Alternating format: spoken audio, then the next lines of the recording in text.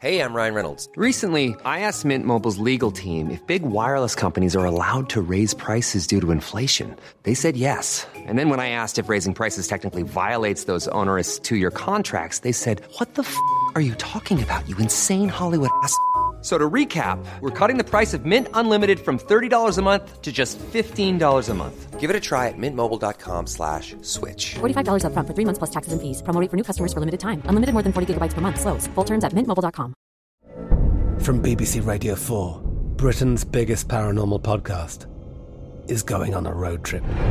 I thought in that moment, oh my God, we've summoned something from this board. This is Uncanny USA. He says, somebody's in the house, and I screamed. Listen to Uncanny USA wherever you get your BBC podcasts, if you dare.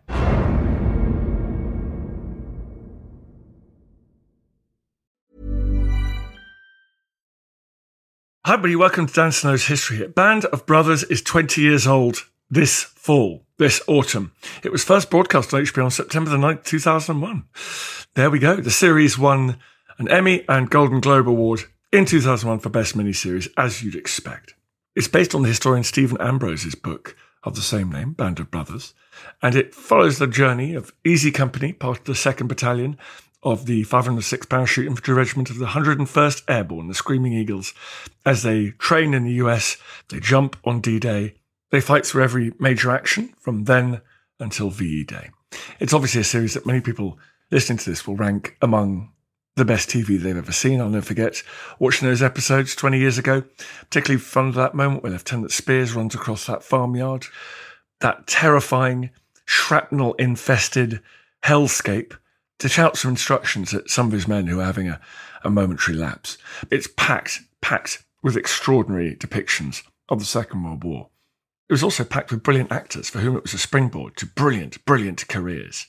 In this episode of the podcast, I'm going to talk to one of those actors, Robin Laing, who played Bob Heffron, and I'm also going to talk to John Orloff, a writer on the series, a Second World War fan, for whom, as you'll hear, this was his dream assignment. So it's going to be a good one, folks. It's a special episode, this one. You're going to love it. If you want to watch programs about D-Day, if you want to watch programs about World War II in Europe, I've got a place where you can go. I've got a safe place where you can go and watch those shows in peace and with the sophisticated commentary of real historians, not the breathless voiceover that you might find on a mainstream channel. Just go to History Hit TV. HistoryHit.tv is the web address. It works in America. It works in Canada. It works in Micronesia. Wherever you're watching your TV online, on a smart TV, on your devices, you can watch History Hit TV. Head over there. You get 14 days free if you sign up today. HistoryHit.tv, folks. Go and check it out. In the meantime, though, here's the very brilliant John Orloff and Robin Laing.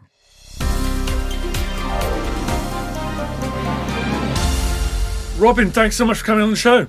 Not at all. It's an absolute pleasure to be here. Thank you for having me. Now, like so many people, I watched you back in the day, my mind blown by the scale and ambition of that drama. But tell me who the character was that you were playing and also your real-life interactions with him. I played a man called Edward Babe Heffron. Everyone knew him as Babe, which came about because when he was born, one of his older brothers couldn't say Edward, so he just called him Babe, and that just stuck with him for his whole life. He was from South Philadelphia, sort of Irish extraction. He was slightly shorter than me. He was a very short man. I think was given a dispensation because of a vital work that he did on ships. But everyone else was going, and he decided, I think he got his dispensation and just he said he tore it up and just put it in the bin.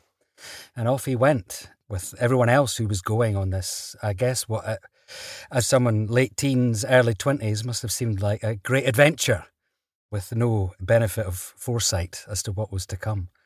You must have been so nervous meeting him back in the day. Yeah, that was quite it was a nervous moment meeting him for the first time. We'd spoken on the telephone a number of times, which in itself wasn't easy because he wasn't a man to be found in his house. He was a man who liked to get out and about. He always used to say, "You won't find me dead in bed." And he was always up, out, and didn't come home until quite late at night. I don't mean late at night, but I mean late in terms of me being able to phone him from Britain.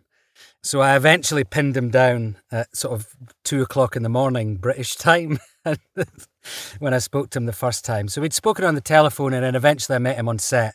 He and Bill Garnier came and visited us while we were filming.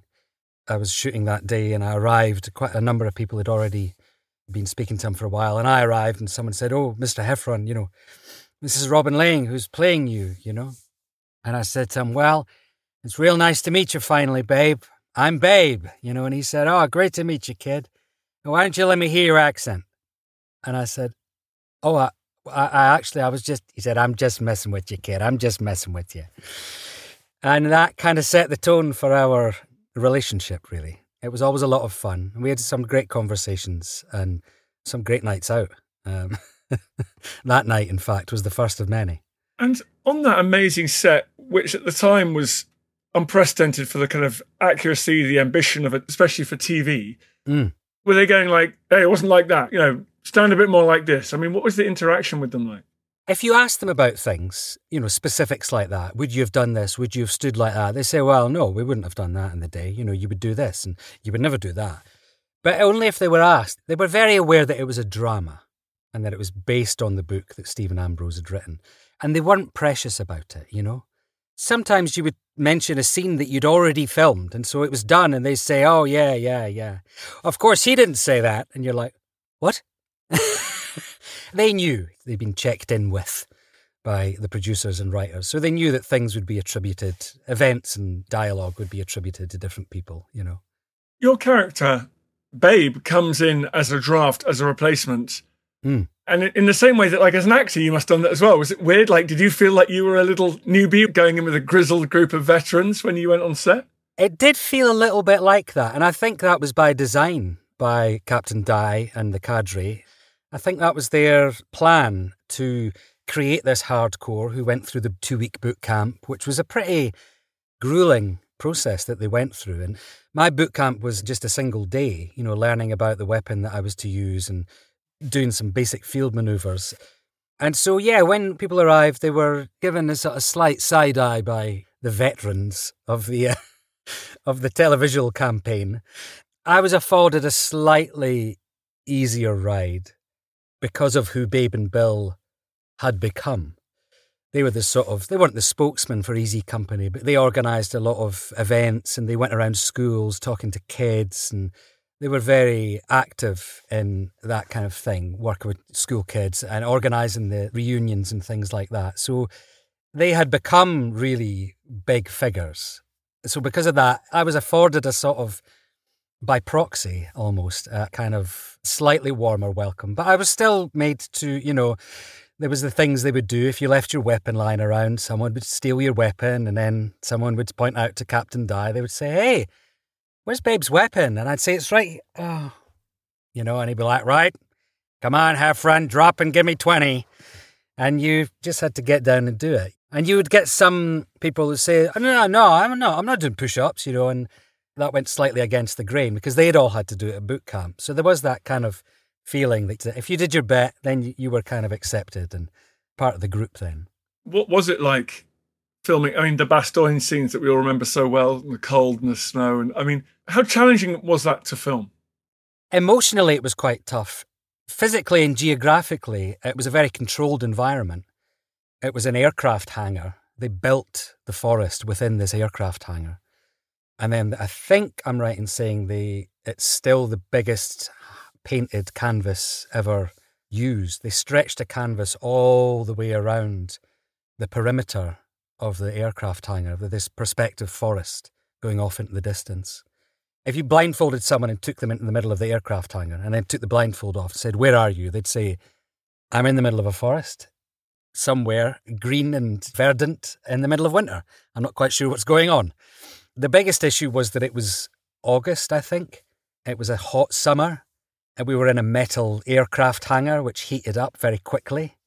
And all of us were acting cold, which involves making yourself shiver. And the last thing you want to do when you don't want to get even hotter than you already are is sit and do pretend shivering. So on more than one occasion, the shout of "cut" would come and you say, did I forget a line? And they said, no, there's sweat running down your nose. We just need to mop that up.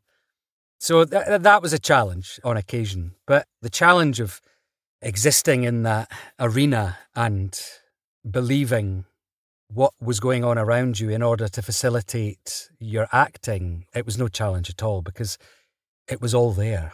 It looked incredible. And when trees are exploding and the ground's exploding and you're running full pelt and it's just madness around you, there's kind of no acting required, really. You're just trying to get where you're going.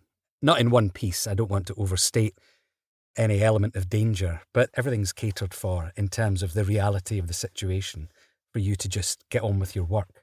You lose your best friend who you promised to look after. Mm. It sounds like it wasn't hard getting into character for that because it sounded like it was very immersive.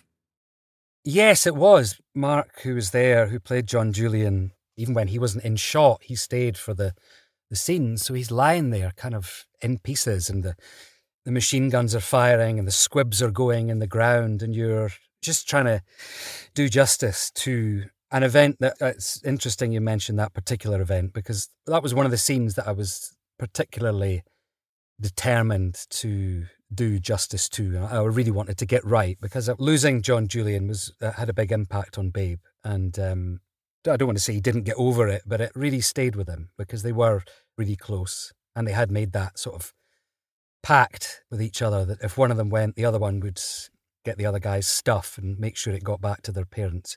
As Babe says, I'm supposed to get his stuff and bring it to his ma.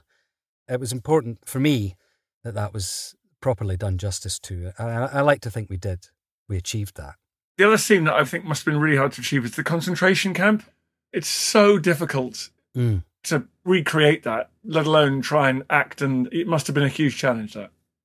Yeah, I remember the first day of being taken to that set, and you came up, you actually see it in the show, they drive along a sort of woodland track, and so there's these tall trees either side of you, and then you come out into this opening, and it's a full-size concentration camp just in the middle of a forest in Hertfordshire.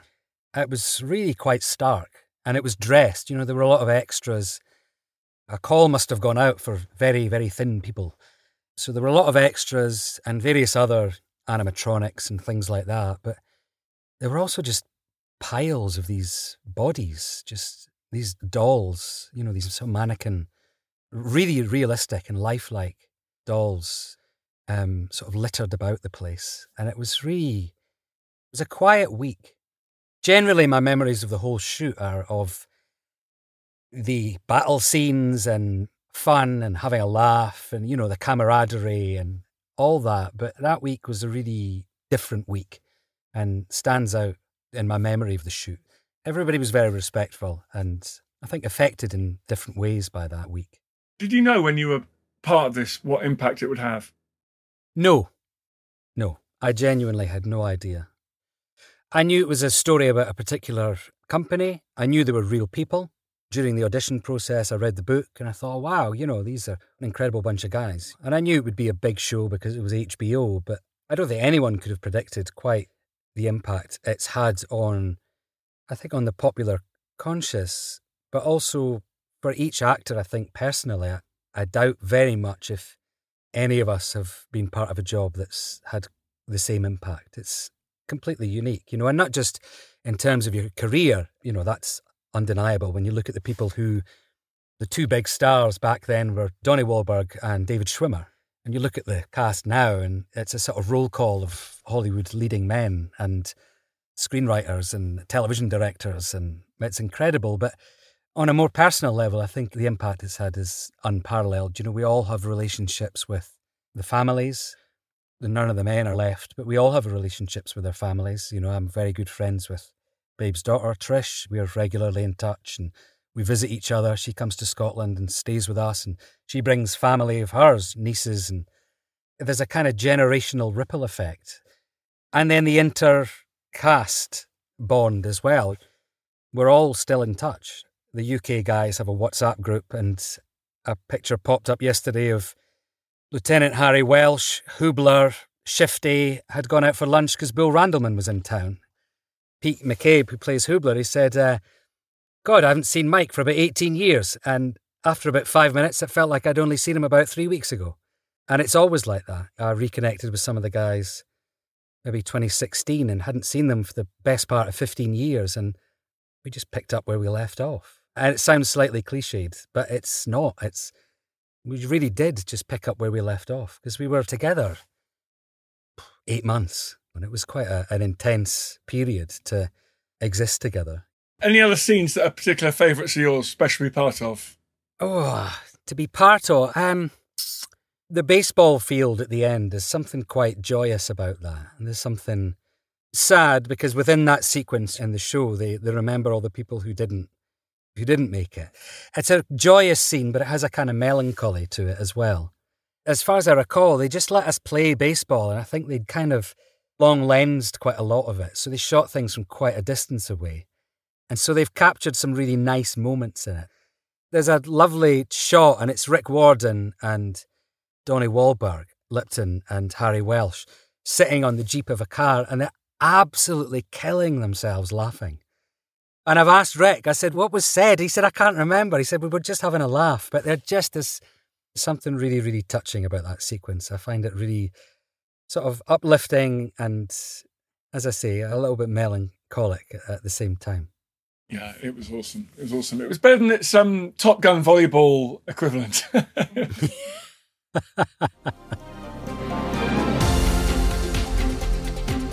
You're listening to Dan Snow's History Hit. We're talking about Band of Brothers on its 20th anniversary. Hello, if you're enjoying this podcast, then I know you're going to be fascinated by the new episodes of the History Hit Warfare podcast, from Napoleonic battles and Cold War confrontations to the Normandy landings and 9/11.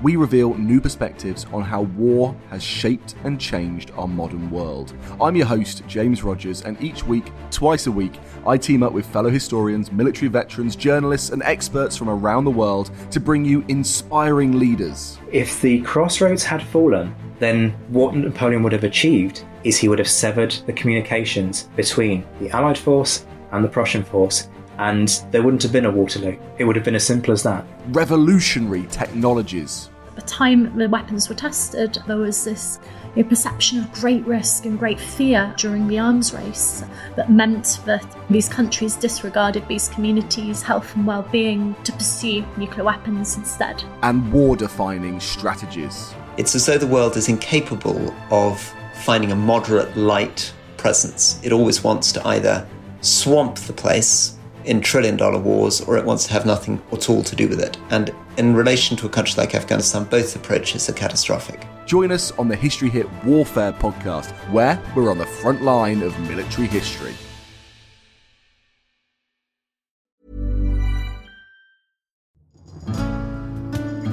I'm Professor Susanna Lipscomb, and on Not Just the Tudors from History Hit, I'm looking for answers to the big questions about every aspect of life in the early modern period.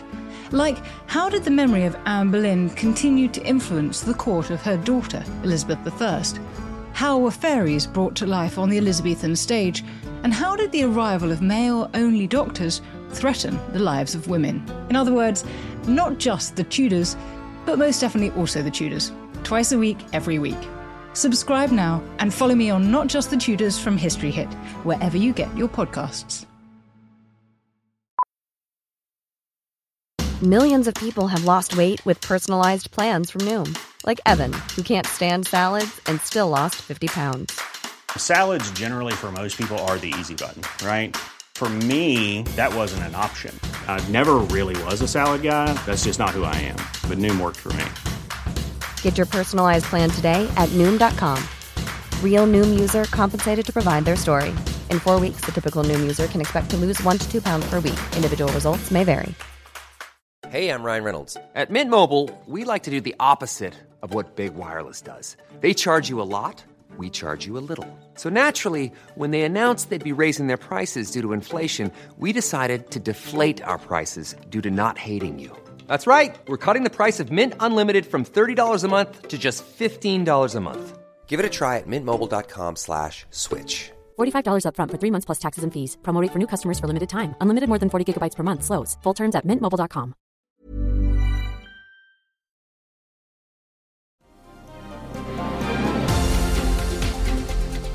Can you hear me, sir? Yes, hello. Thanks for doing this. How are you doing? Good. I'm excellent, thank you. Hey, Robin. Good evening, John. Good to see you. Good to see you.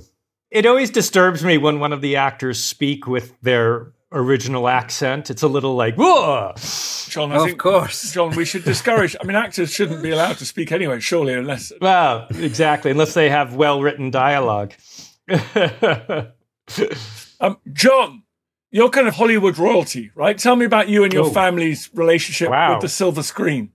I'm fourth generation Hollywood. My great-grandparents were a radio team very popular during World War II in America called Fibber, McGee and Molly. And it was sort of a radio sitcom team. And then their son married my grandmother, who was a B-movie actress in movies like The Big Sleep. And then my father was a commercial director. My brother's a Academy Award-winning sound mixer. So, yeah, I'm full tilt. Family business.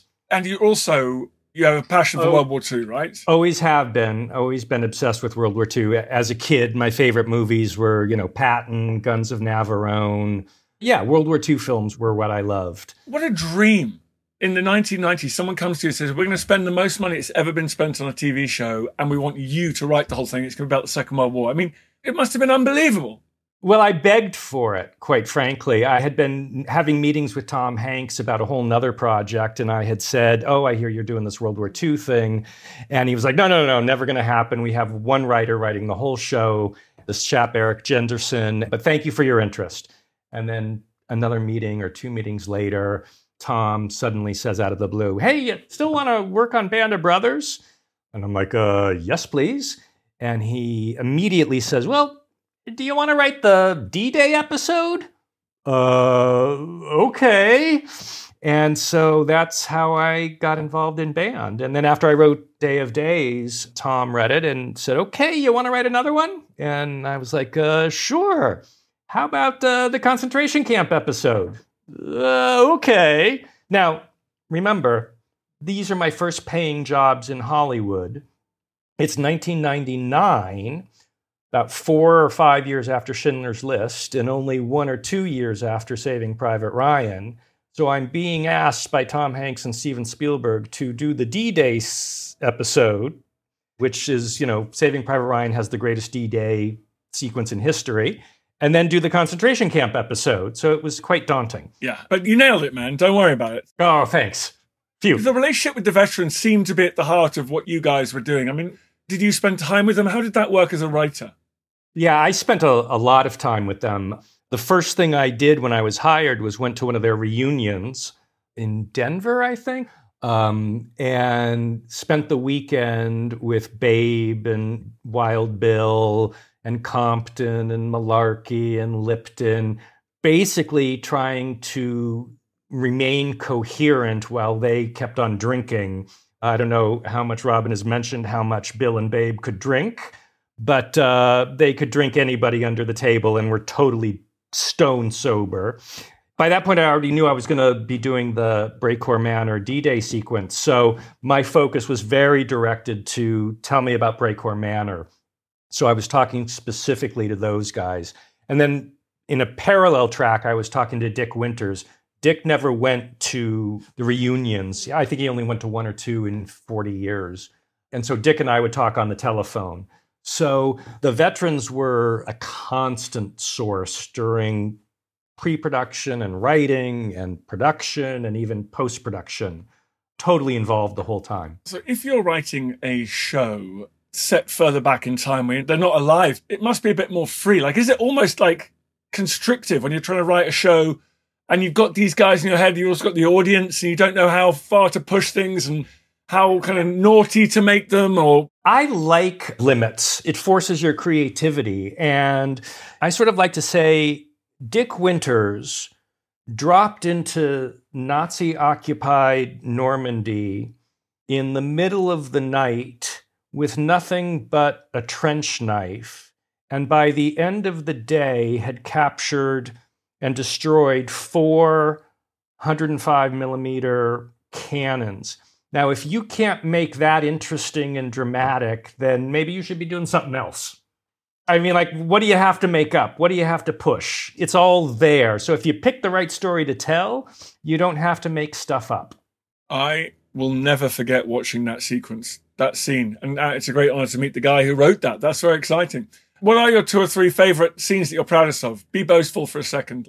Well, I think the whole Breakour Manor sequence as a single bit of filmmaking and writing, you know, it might not feel like it was written, but every single shot was written.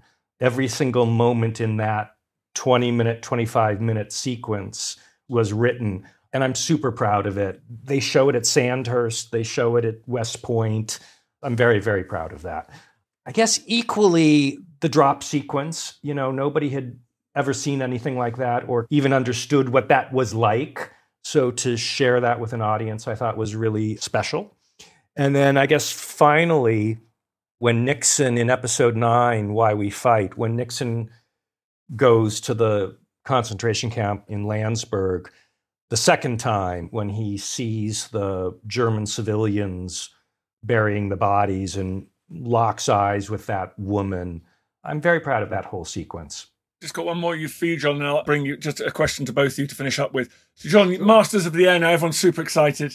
I know it's embargoed. I know it's top secret, but give us a little something. What's going on with Masters of the Air? Well, I've been working on it for 8 years. We are finishing filming by Christmas. We've been filming since April, and it's really big. It's very, very big. We have air battles where there are 1,500 airplanes in the air. It's very big. Yeah. And the basic premise is this is about fighters, about bombers. What's going on? We follow one bomber group from July 43 to VE Day. And I can say this, that bomber group, real bomber group, arrives in East Anglia in June of 43 with 36 airplanes, 36 B-17s, goes on their first mission July 24th of 43. 10 weeks later, 34 of the 36 have been shot down. Right.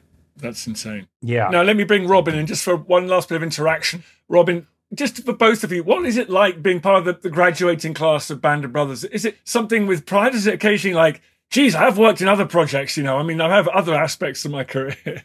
Not for me. No, not at all. I think I said this to someone recently. You know, I've played other historical characters, but I've never got to hang out with one of them. And I've never been sort of nominally responsible for their legacy in a way, or their memory. And so, no, it's afforded me, as I mentioned earlier, professionally, a great many opportunities. But personally, it's enriched my life in ways that I could never have imagined when I was going to those hotel rooms to, that sounds really dodgy, those hotel rooms to meet Tom Hanks for auditions.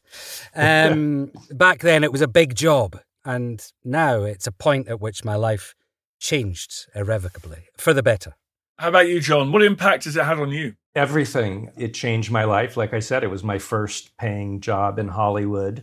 But more than that, it was the most important thing I'll ever do, and the most rewarding and the most emotionally relevant in my life. I think of those guys almost all the time. And we just mentioned Masters, and it's a big difference because we're making Masters, but none of our characters are alive, and I've never met any of them. And it's a very different experience than sort of being the caretaker of a story of men that you know, as Robin just said. You know, it's different knowing Dick Winters and these guys and telling their stories, right? It becomes very, very personal.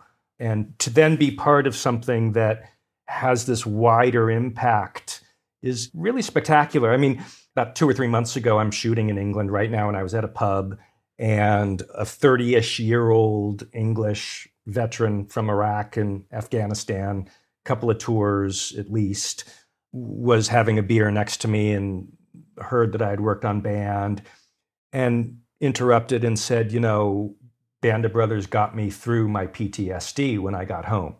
And that's not a normal television show. Yeah.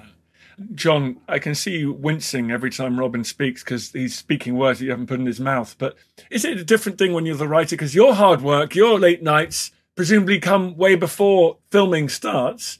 Robin's intensity comes from being in that big warehouse covered in fake snow. Do you have the same intensity, do you think, when you're on location? Or are you a bit more detached once filming is underway?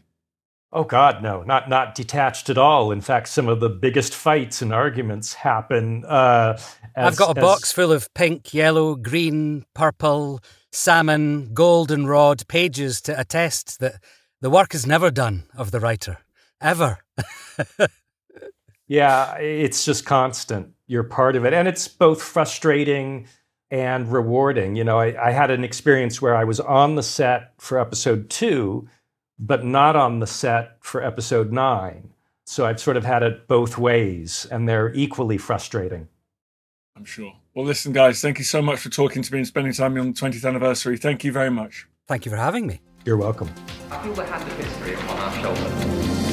All this tradition of ours, our school history, our songs, this part of the history of our country, all were gone and finished.